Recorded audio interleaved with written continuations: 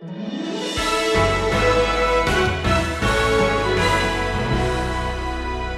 here in this conversation, Jesus is just pointing out what this man really treasures.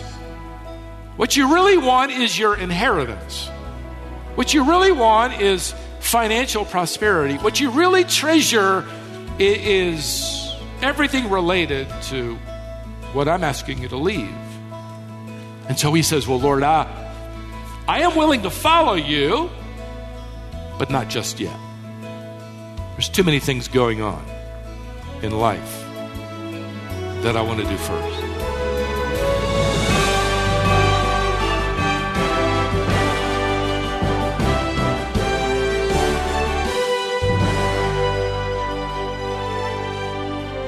God ordained several divine encounters for Jesus as he walked along the road with his disciples. Today, we're looking at an account where Jesus encountered 3 men who either volunteered or were invited by Jesus to follow him. Their 3 different responses illustrate 3 of the primary excuses the people had for not following Jesus. And you know what? These excuses haven't changed thousands of years later. People still make excuses for why they don't follow Jesus as they should. We need to be aware of them in our lives today. Stephen called this lesson the difference between admiring and following. If you're new to our discussion and exposition, let me invite you to turn in your copy of the New Testament to a conversation that Jesus is going to have with 3 individuals, 3 different men. And we're going to watch the Lord just sort of cut right to the heart of the issue in his response to each one of them. Now, today we arrive at the last paragraph here in chapter 9. I'm going to outline these conversations, by the way, by putting them into what I want to call the 3 most common excuses to following Jesus. And before we dive in, I want to tell you on a personal note that I've talked to many people over the years about what it means to follow Jesus. Now, I know going into those conversations that it isn't up to me to do a great job to change their minds. In fact, according to what Paul wrote in 1 Corinthians chapter 4, that their minds and eyes are blinded by the god of this world, that is Satan. And unless God moves and the Spirit of God in opening their eyes of the truth, they're going to remain blinded to the light of the glorious gospel. That's the way Paul put it. It won't shine upon them unless that new birth of spiritual life occurs. And unless that happens, I can tell you I'm going to probably hear one of these 3 excuses in some way, shape, or form. So we'll sort of outline these conversations with that in mind. I'll put it this way. The first excuse sort of sounds like this: I will follow the Lord, but not for nothing. In other words, I'll follow the Lord as long as he makes it worth it. Now I want you to go to verse 57 here, and let's pick up our study. As they were going along the road, someone said to him, I will follow you wherever you go. Now, in the original language, you could expand that and sort of paraphrase it to understand that that man is literally promising the Lord here, I will follow you wherever, at any time, at any distance you go. I'm with you. Sounds like he'd be willing to go to the planet Mars, for all we know. In fact, when the early church is going to be created a few months from now, this guy would sail through the application process. Talk about dedication. Talk about the vocabulary of commitment. I'm going to follow you wherever you go. I would imagine in the early church in Jerusalem, he'd be a leading deacon or a leading elder. Not so fast. To help us understand what Jesus is going to say to him, I won't have you turn for the sake of time, but Matthew's gospel parallel account here tells us that this man was a scribe. Scribes were the enemies of the Lord. They dogged his heels from the beginning of his ministry to the cross. They were the experts of the law. They were the experts of the Old Testament scriptures. Much of it would have been memorized by these scribes. Matthew tells us that this scribe approaches Jesus, and the first word out of his mouth is teacher. Teacher, didaskale. And you need to know that 5 times that will occur with men approaching Jesus. And whenever they use that term, teacher, none of them will follow him. None of them are interested. In fact, all they want to see of him is that he's a teacher. Teacher. It's customary during the days of Jesus for followers of a rabbi or a teacher or a prophet to literally live with them, travel with them, sit at their feet. We've already discussed that phrase where they would wear the dust of their teacher, following so closely behind the sandals of the one in front of them. But this man, get this, he's a scribe already. He isn't really showing up to learn anything. He's an expert. He's already got a graduate degree hanging on the wall of his study at home. He's already anticipating much of the prophetic fulfillment of the Messiah. He didn't call Jesus Messiah. He didn't even call him Lord. But, maybe Jesus is, as a great teacher, perhaps he is. And so I'll follow you. And I'll assume then you'll unseat Rome fairly soon. You will usher in, as they expected, an economic boom and incredible prosperity. You will bring the kingdom in, and you will more than likely give your favorite students top positions in the coming kingdom. I'm in for that. Teacher, I will follow you there. Let's strike up the band. Let's fire up the rockets. Let's go. It sounds like a wonderful decision. To become a follower of Christ is really an offer that is hiding his pride and self-centered desire. In his wonderful commentary on Matthew's gospel, this parallel account, Sean O'Donnell does really a terrific job paraphrasing this man's offer that strikes at the core of his motive. He writes it this way: the scribe came to Jesus and said, "Teacher, as one Bible expert to another, I've noticed who's on your team. Some fishermen, a converted tax collector, some political zealots. Perhaps you could use someone with a theological head on his shoulders and some religious respectability. Say, someone like me. I will follow you wherever you go. You and I will bring in the kingdom you're talking about. Teacher, this is your lucky day." It's interesting that Jesus does not turn him down. No word of that here. But he does tell him the truth, and he strikes then at the true motive of this man. Notice verse 58. And Jesus said to him, "Foxes have holes, lairs, and birds of the air have nests, but the Son of Man has nowhere to lay his head." In other words, if you're looking forward to the kingdom and that palace, you need to understand, I don't have any real estate. I don't have a street address. In fact, we're told that whenever Jesus was in his hometown, we're actually never told that he stayed with his mother, Mary. I don't have a place to call my own.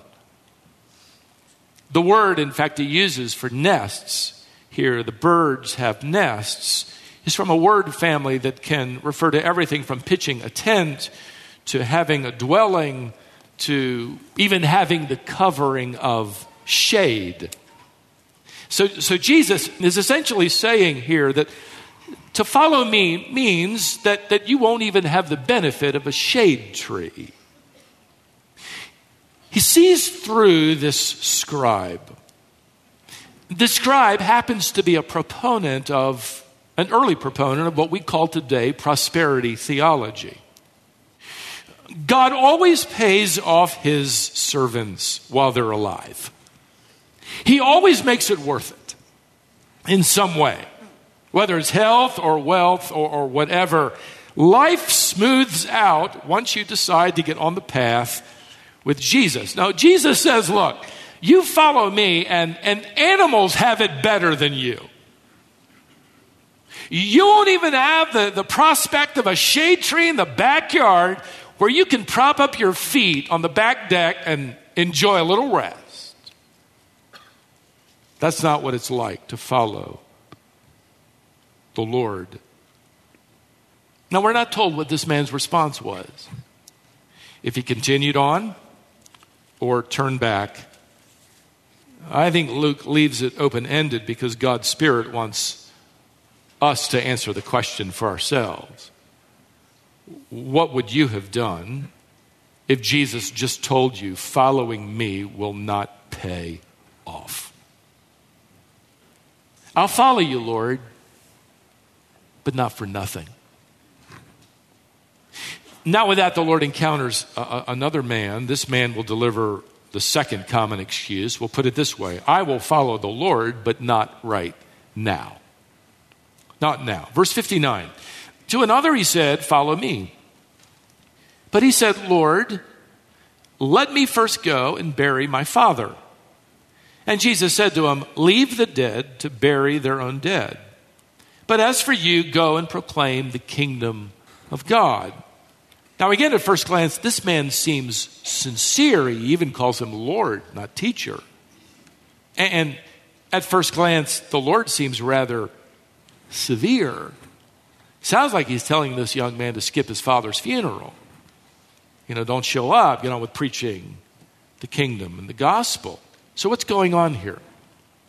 Well, first of all, it was the duty of the firstborn son to take care of the burial of his father, to be the executor of his father's estate, to be the heir to his father's business and homestead.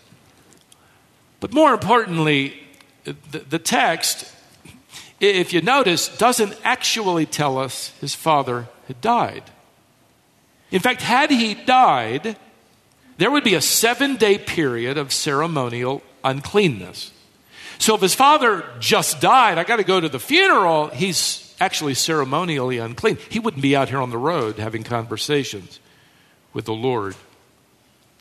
What he says to Jesus can be understood to mean, I will follow you after my father is buried. Or you could put it this way, after my father dies, I'll follow you. Let me bury my father was a Near Eastern expression. We use expressions all the time that mean something else. We'll talk about it raining cats and dogs. We'll talk about giving someone a piece of our mind we probably can't afford to lose. We use expressions like that. Let me bury my father is simply an expression for taking care of the family business. In this case, it's his excuse to stall for time. It also reveals his priority in life.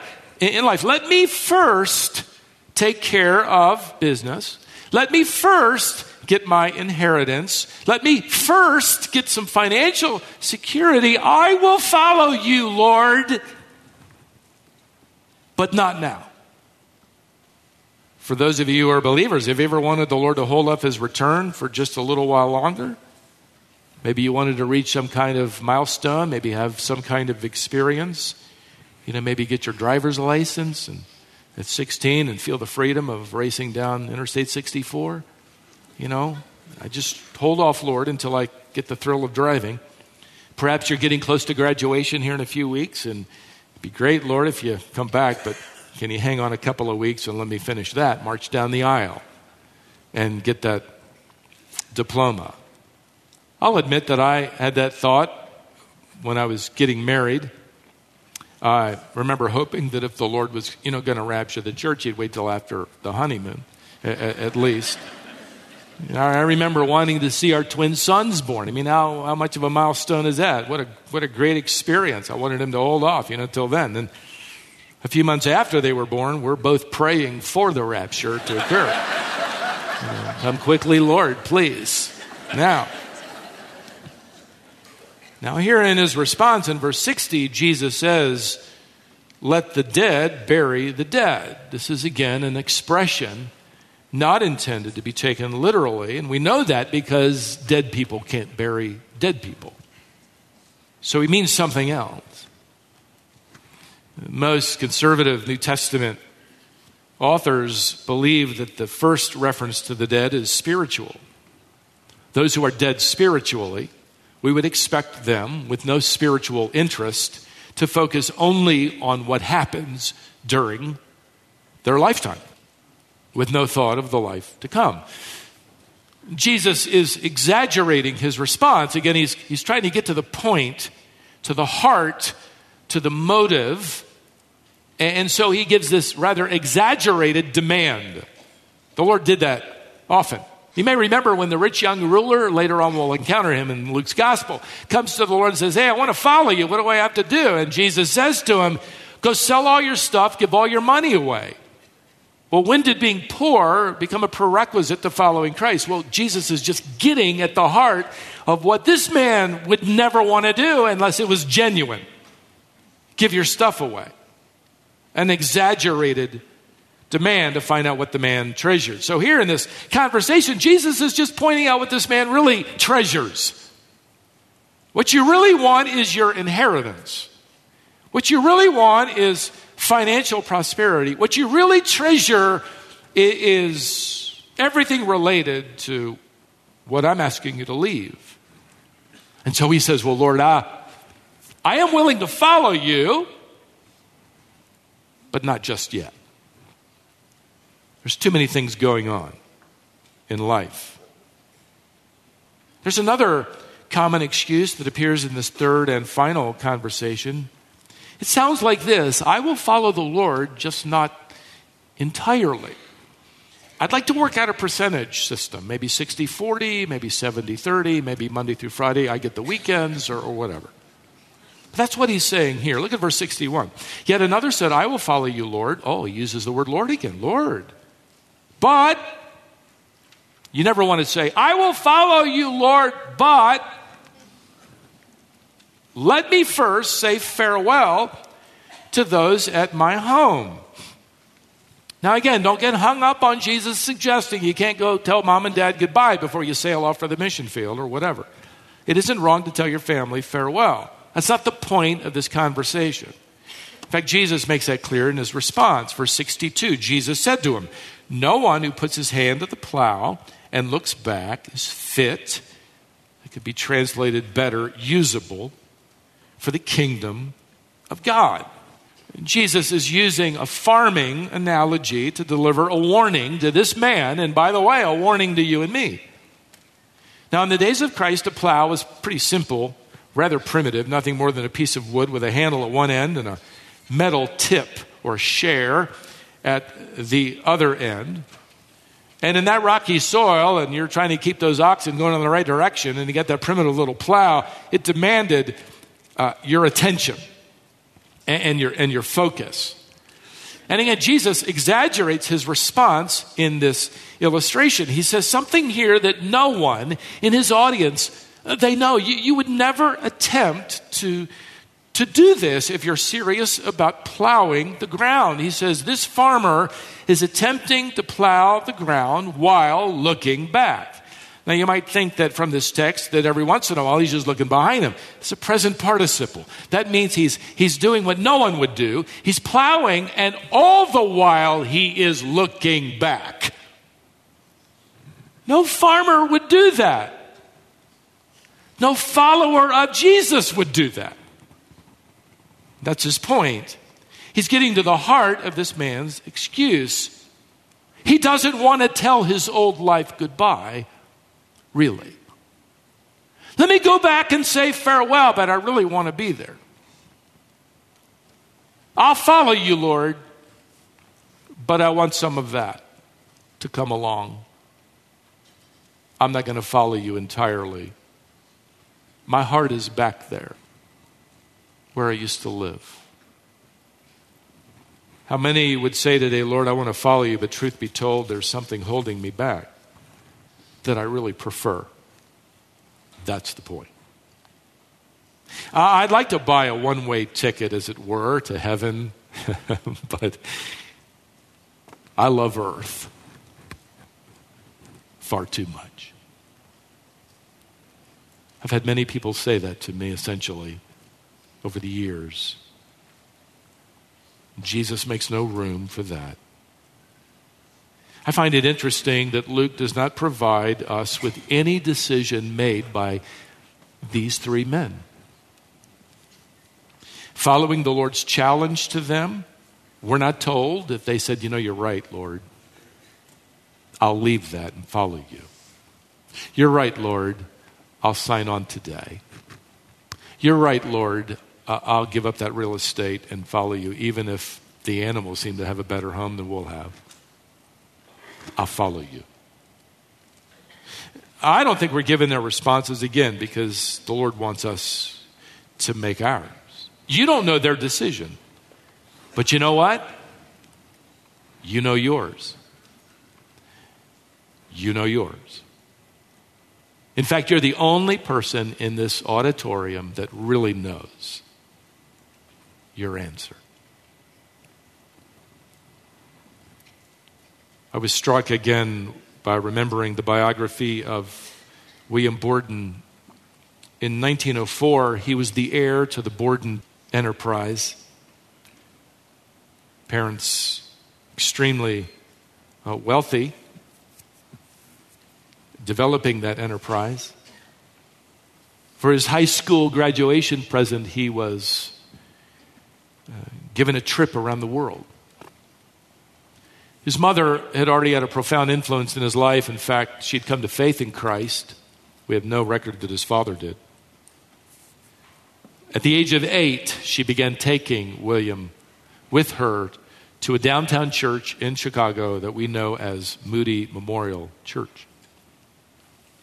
By the time he graduated from high school, he had given his life to Christ, just like these two teenage guys have done. As a 16-year-old traveling through the Far East, he was overwhelmed with a burden for these people who were lost. And he wrote home and said this, I have decided to give my life to return here and give them the gospel. At the time he wrote that, he wrote in the flyleaf of his Bible 2 words, no reserves. Now, most people thought that his burden would dissipate over time. He was only 16 years old. He's off to college. He went to Yale. And as a freshman, he decided to live publicly for Christ. He began a prayer meeting, and a very small group of students met.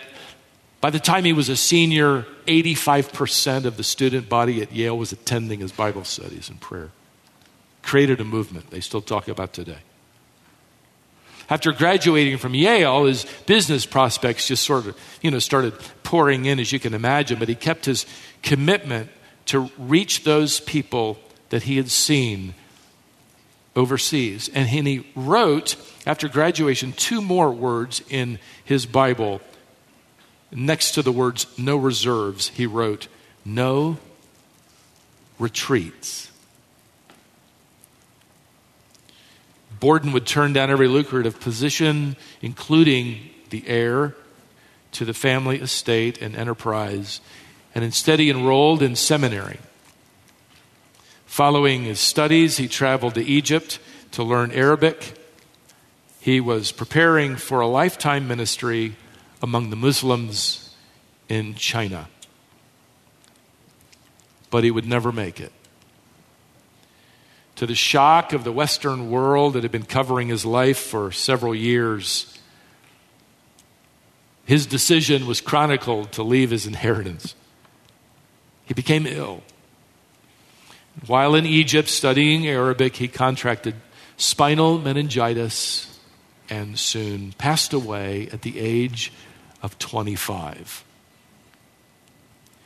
Newspapers, as you can imagine, just sort of headlined the story of Yale's most famous graduate Reporters, business pundits, they all weighed in on the tragic waste of life, and you can imagine what they had to say.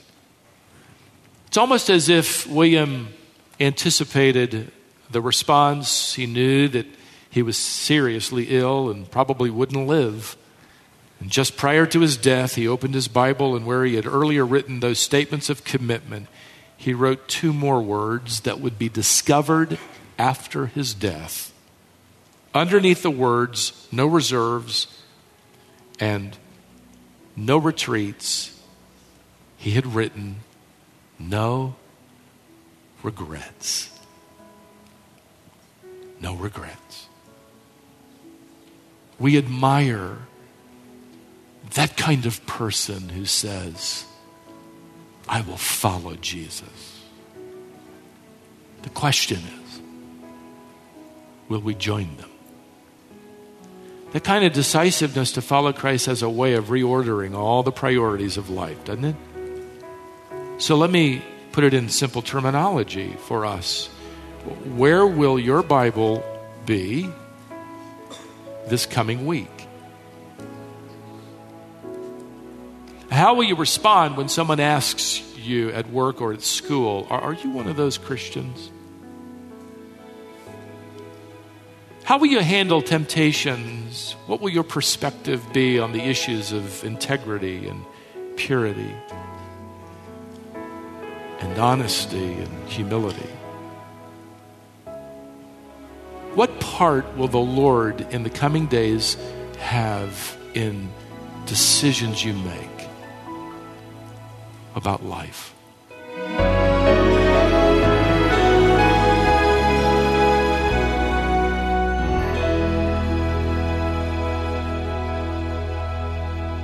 This message is called The Difference Between Admiring and Following. It's Lesson 9 in Stephen's series through Luke 9 called Into the Spotlight. Do you find the Bible intimidating? Maybe you've read parts of it but struggled to understand what it means. If so, you're not alone. But it is possible to understand the Bible. There are a few key principles that you can keep in mind as you read it that will help you understand God's Word. Stephen has a resource called A Quick and Easy Guide to Understanding the Bible. You'll get answers to the biggest questions people have about the Bible and get a framework for reading it with confidence. Please visit wisdomonline.org/guide. You can request a copy of this free resource and we'll send it to you right away. Do that right now at wisdomonline.org/guide. Then join us back here next time on Wisdom for the Heart.